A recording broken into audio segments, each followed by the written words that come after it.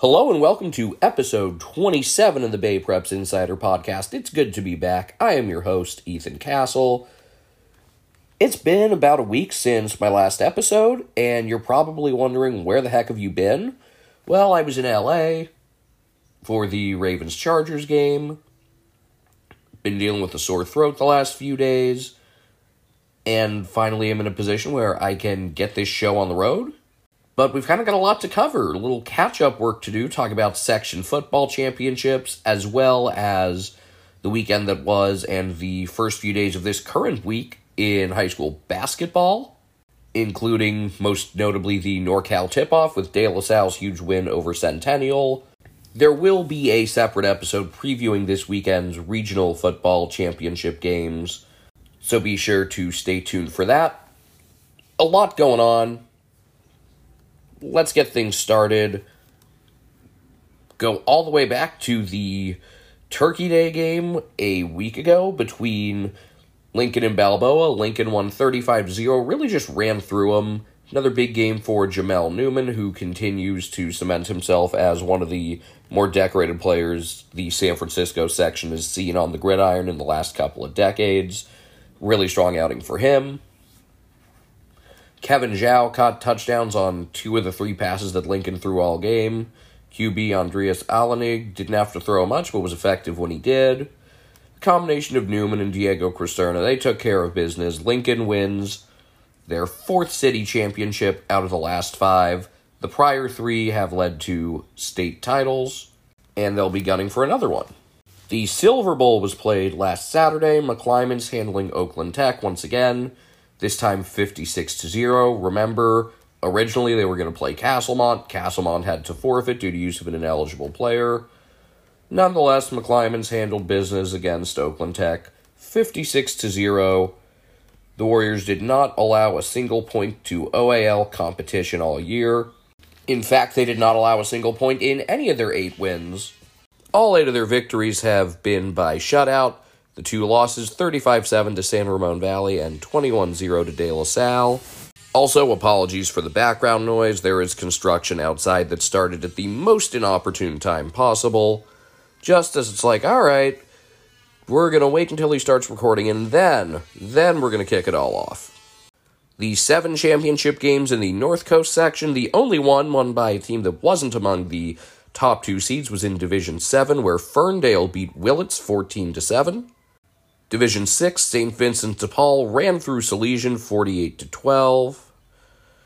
Division 5, Miramonte handled St. Bernard's 42-20. Division 4, Acalanes got the last laugh against San Marin 24-7.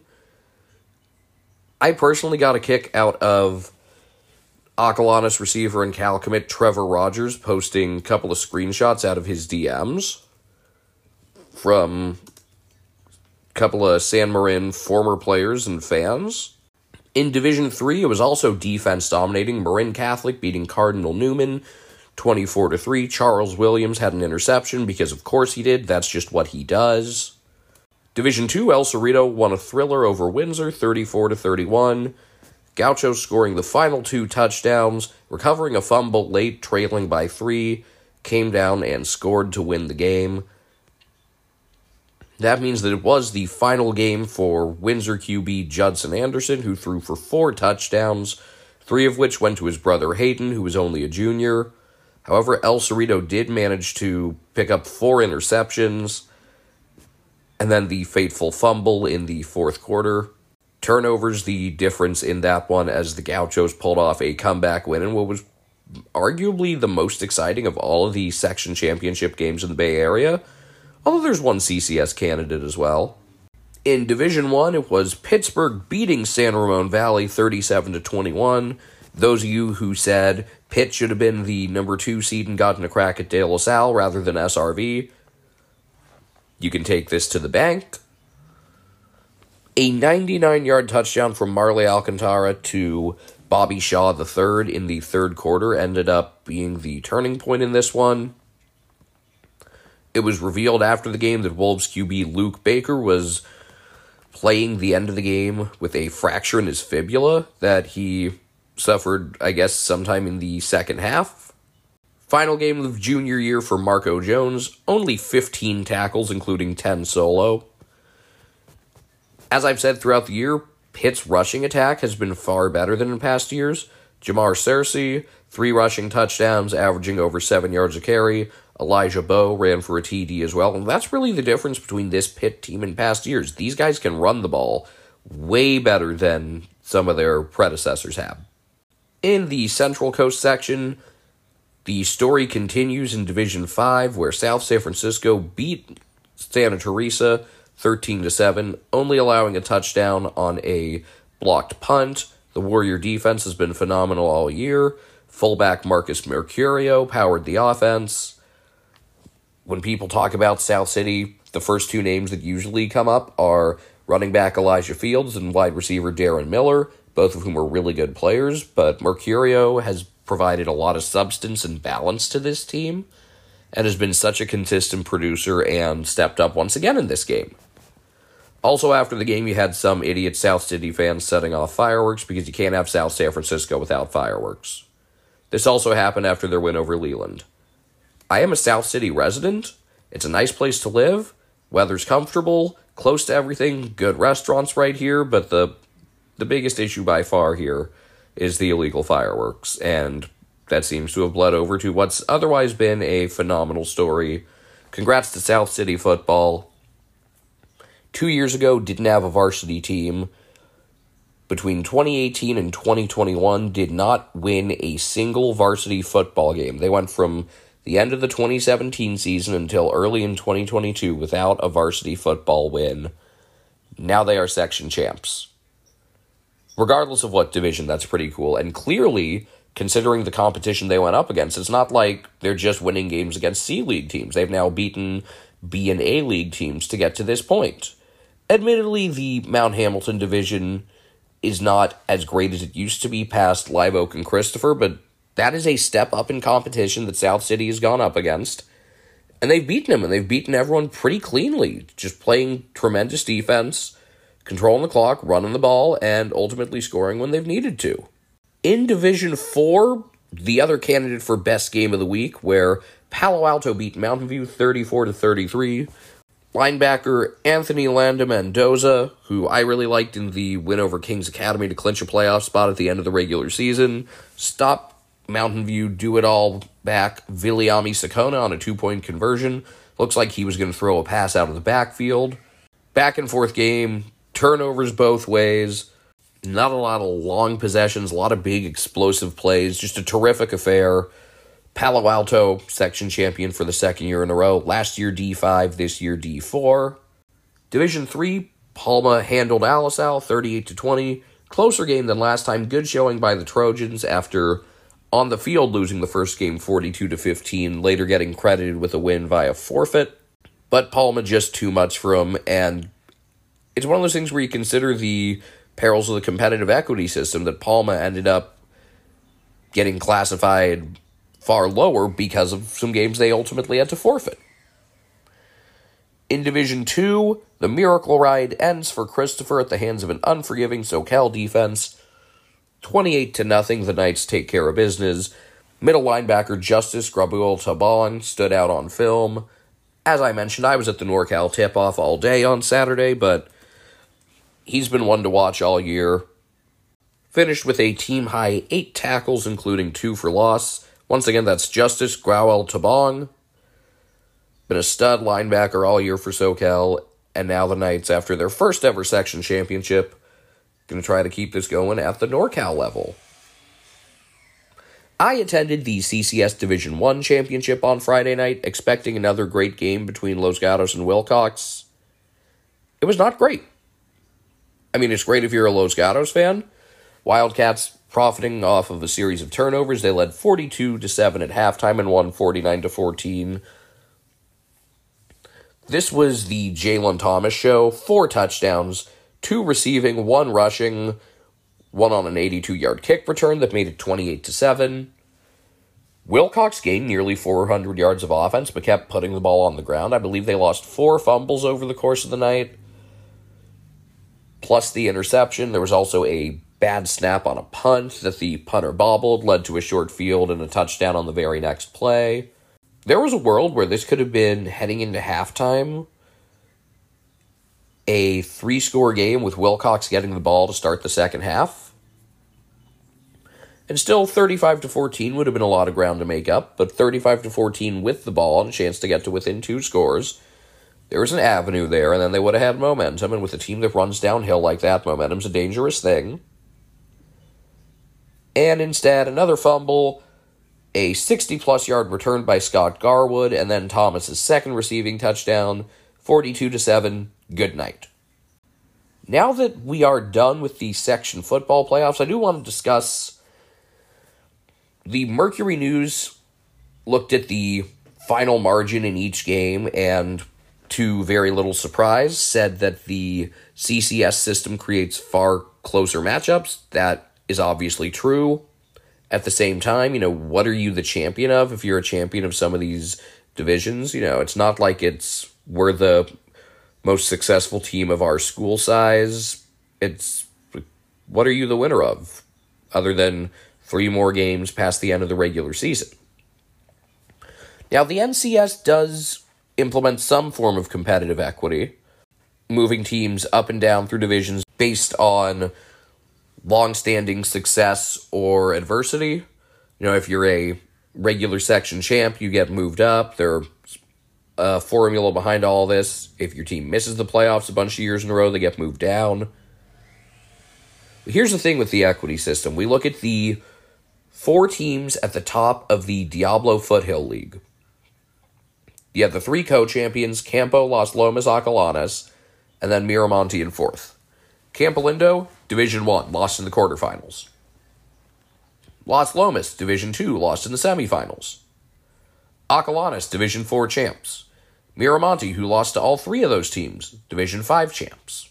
And the main gripe with the competitive equity system is not that it doesn't create close games. It certainly does that, but that sometimes it rewards the wrong teams.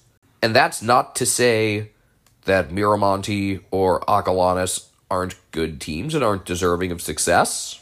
But, the idea is the regular season is supposed to put you in position to have a long playoff run if you're successful. And I think for a lot of these kids, telling them, hey, we made a higher division and we have to play a tougher game, the kids would rather just go out there and win games and keep their season going.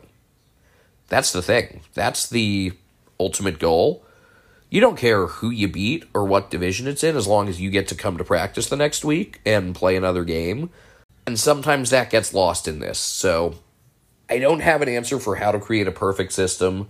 I have answers for how to create a better system in basketball, but for football, it's difficult, especially just with the different levels of high school football. Like, you look at how above and beyond Sarah is from the next really great teams like De La Salle, Pittsburgh, Los Gatos, and the different steps down from there, and it's hard to figure out what's the best way to refine this system so that we reward the best teams are playing at appropriate levels of competition.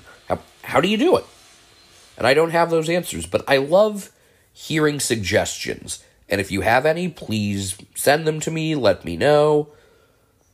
I am always available via Twitter, Castle Media, always available via email, ethancastle@gmail.com. Really appreciate the responsiveness that I've been getting, especially when I put out polls asking what games I should cover. It is important that I cater to my audience's interests. With that, going to take a quick break. When we come back, going to talk about what's gone on so far this year in the world of high school basketball. NorCal tip-off tournaments underway, a lot happening, a lot to get to. Don't go anywhere. This is the Bay Preps Insider Podcast.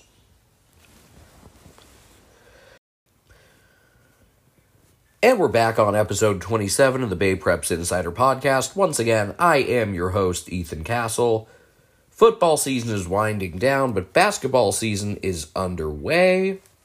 Last weekend was highlighted by the NorCal tip-off, but it wasn't the only big games that have taken place over the last few days. First off, on Friday, I caught the first 3 games at the Bishop O'Dowd Thanksgiving Showcase, including a Moreau Catholic 56-52 victory over Vanden, a game that included a skirmish that led to 5 ejections, including Vanden star Tyler Thompson, the Montana commit. I thought the ejections were a little much. I thought technical fouls would have been enough, but I understand the officials wanting to make sure that they don't lose control of the game, so I get it. What really stood out to me out of that game was that despite crushing them on the boards, Vanden really didn't look inside much, which the next day they were far, far better about in their loss to Clovis West at the NorCal Tip-Off. Even in a loss, they looked far, far better in that game. Also watched Oakland Tech beat Grant 68-60. Pretty young Oakland Tech team without the likes of Zanmeyer Pletner, their starting center who was out injured. Was told he took a huge leap over the summer and hoped to get a chance to see him in action soon. Ardarius Grayson, formerly known as Ardarius Gates, had a monster game. I was very surprised that the next day they got beaten pretty comfortably by Moreau Catholic. 75-54, game that Moreau at one point led by 29. That honestly really caught me off guard. Thought those teams would have matched up very similarly to each other on the smaller side. I don't know how much of it was just hot shooting. Moreau went 9 of 18 for 3. Oakland Tech 7 of 26 looking at the stats. Very balanced attack for Moreau, even in a 75-point showing. Only a couple guys into double digits, just a lot of different contributors stepping up there, whereas Oakland Tech, 24 points from Grayson and 13 from Sadiq Alarbash, but not much else to help there. Also got my first look at Doherty Valley, who lost 56-46 to Sheldon, but put up a pretty inspiring fight. Led 23-16 at half before Sheldon got going behind the combo of wing Jaden Spears and guard Muhammad Singleton. Should get a chance to see much more of Sheldon in the next couple of weeks as they head up to Gridley. Saturday, as I mentioned, went to the NorCal Tip-Off. Bellarmine 68-49 winners over Head Royce. MVP of that game was Julian Gospich for his 18.9 rebound performance. A lot of attention will deservedly be given to Bellarmine's guard tandem of Braden Harris and Will Corbett, but the combination of Nick Corbett and Gospich inside really overwhelmed teams on the boards, and that's exactly what happened against a pretty good Head Royce squad, even without Andre Iguodala Jr., who left for Link Year Prep, one of those so-called prep schools in Missouri. Game 2, Lincoln of Stockton, 73-60 winners over Ignacio Valley, who honestly looked pretty good despite just having 7 guys. I really like the guard combo of Antonio Kellogg Jr. and Jalen Cody. They also have a 6'10" center in Evan McKnight. McKnight, a matchup problem. Lincoln did a good job keeping him from taking over the game. And then, again, they just wore him down in the second half. Freshman Jonathan Roster had a really nice game, as did Anthony Moore. In the 11 a.m. game, it was a WCAL versus EBAL battle, a sort of game that I personally get really excited about. 2 of the best leagues in the Bay Area. And it was St. Ignatius overcoming a 14-point deficit in the third quarter. They rallied to beat Dublin 63-55. Went from down 14 to up 10 in the space of about 12 minutes. Big second half for Vince Crisp, who finished with 22 points. Raymond Whitley with 23. Jalen Stokes had 20 for Dublin, but the Gales struggled with turnovers in the second half. SI played a pretty lifeless first half and then really picked it up.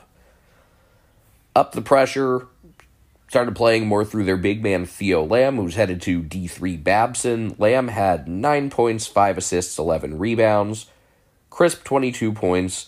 Whitley, 23. And special shout-out to Steele LeBas, the son of City College head coach Justin LeBas. Steele finished the game with 2 points, but played the entire second half with 4 fouls, played lockdown defense, and didn't foul out until the final 20 seconds. Weston Ranch beat Bakersfield Christian 85-72 in the following game. Bakersfield Christian's Gabriel Gutierrez scored 41, but Weston Ranch, powered by Darion Lilly, Richard Banks, Lathrop transfer Isaiah White, and El Camino Sacramento transfer Mateen Rafiq, the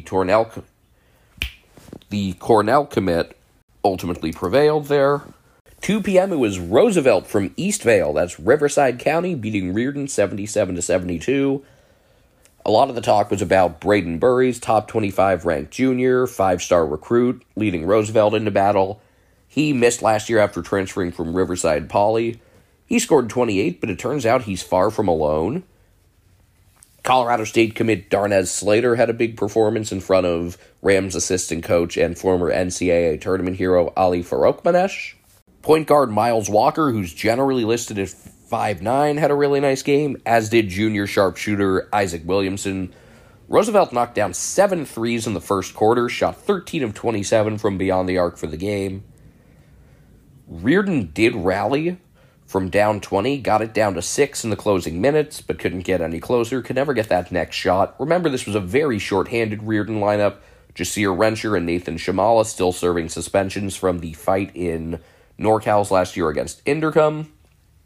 Although it is worth noting, Shamala is going to be out longer than the duration of the suspension because he's got a knee injury. Wing John Tofey Jr. broke his hand playing football, has yet to return. And then Nessa Menike, the 6'10" transfer from Priory, along with guard Ryder Bush and Serbian transfer George Kirčić, all currently sitting out transfer periods and will not be eligible until the start of January. So this was far from the complete Reardon team. Outside of Rencher, though, it was the team that you're going to get at the Crusader Classic and at Gridley. Rencher will be back for the Crusader Classic championship game. After that, it was Clovis West beating Vanden 78-64.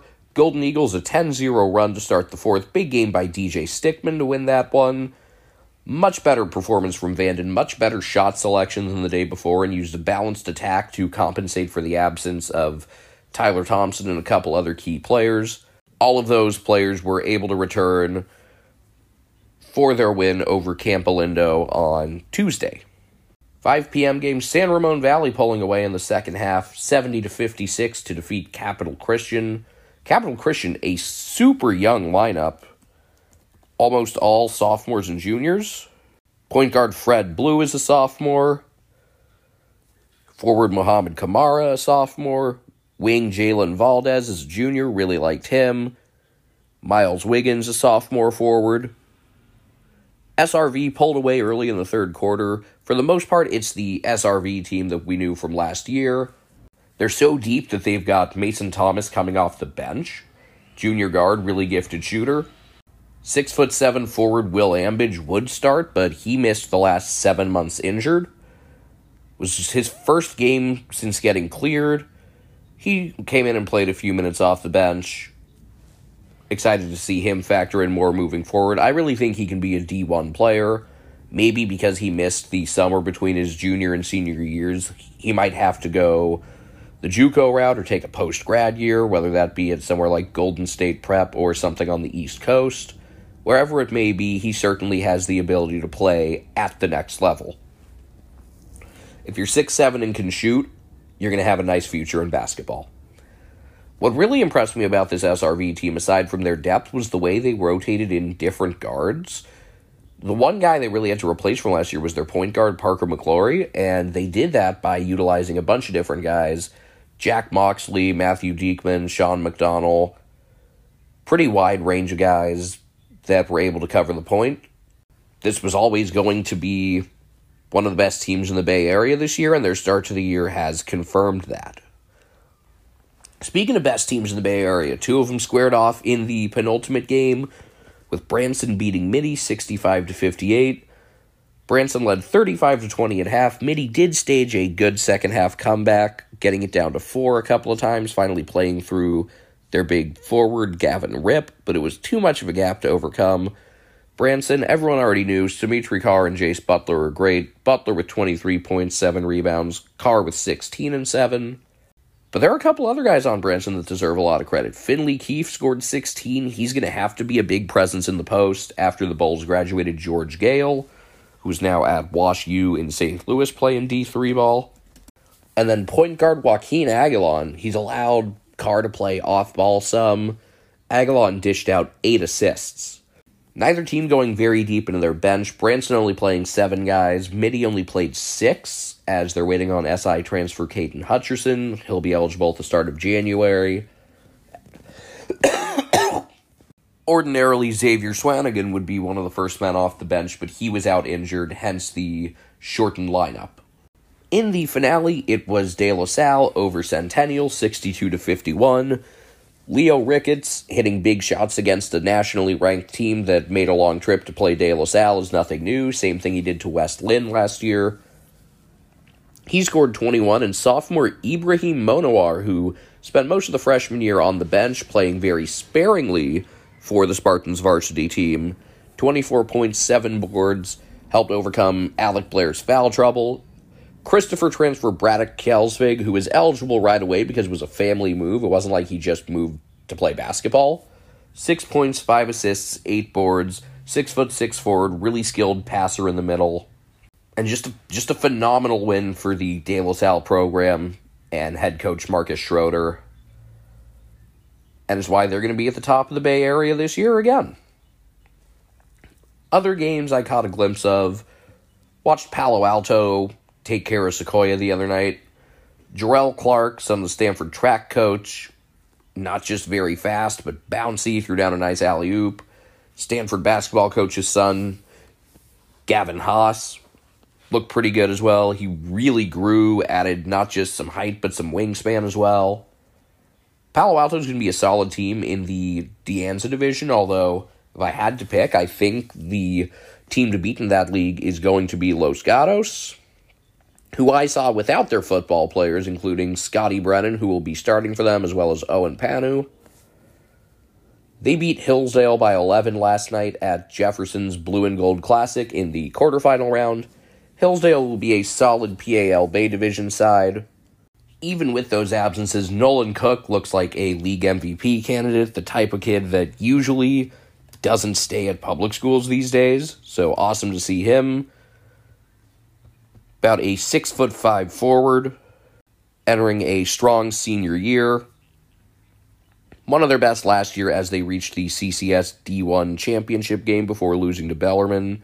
They were in the D3 state tournament where they lost to Justin Siena. I'll have plenty more coverage in the coming days, and I'm still kind of catching up with various tasks, getting things together in the aftermath of a very busy weekend between football championships, NorCal tip-off, going down to LA for the Ravens game. It's been a lot, but it's been a lot of fun, and I look forward to seeing you at games and conversing with as many of you as possible. My favorite thing about the NorCal tip-off over the weekend was just catching up with so many different people that I hadn't seen in a while, between coaches, players, fans, parents, you name it. Basically the sort of people that make up my target audience. If you know of people that you think would help make up this target audience, please share this with anyone that you think might be even remotely interested, whether it's through Apple or Spotify or any other platform. And please be sure to leave a review and a rating and subscribe if you haven't yet. Thanks so much. Look forward to talking to you again soon. As always, I'm Ethan Castle, and this has been the Bay Preps Insider Podcast. Looking forward to catching you again very soon.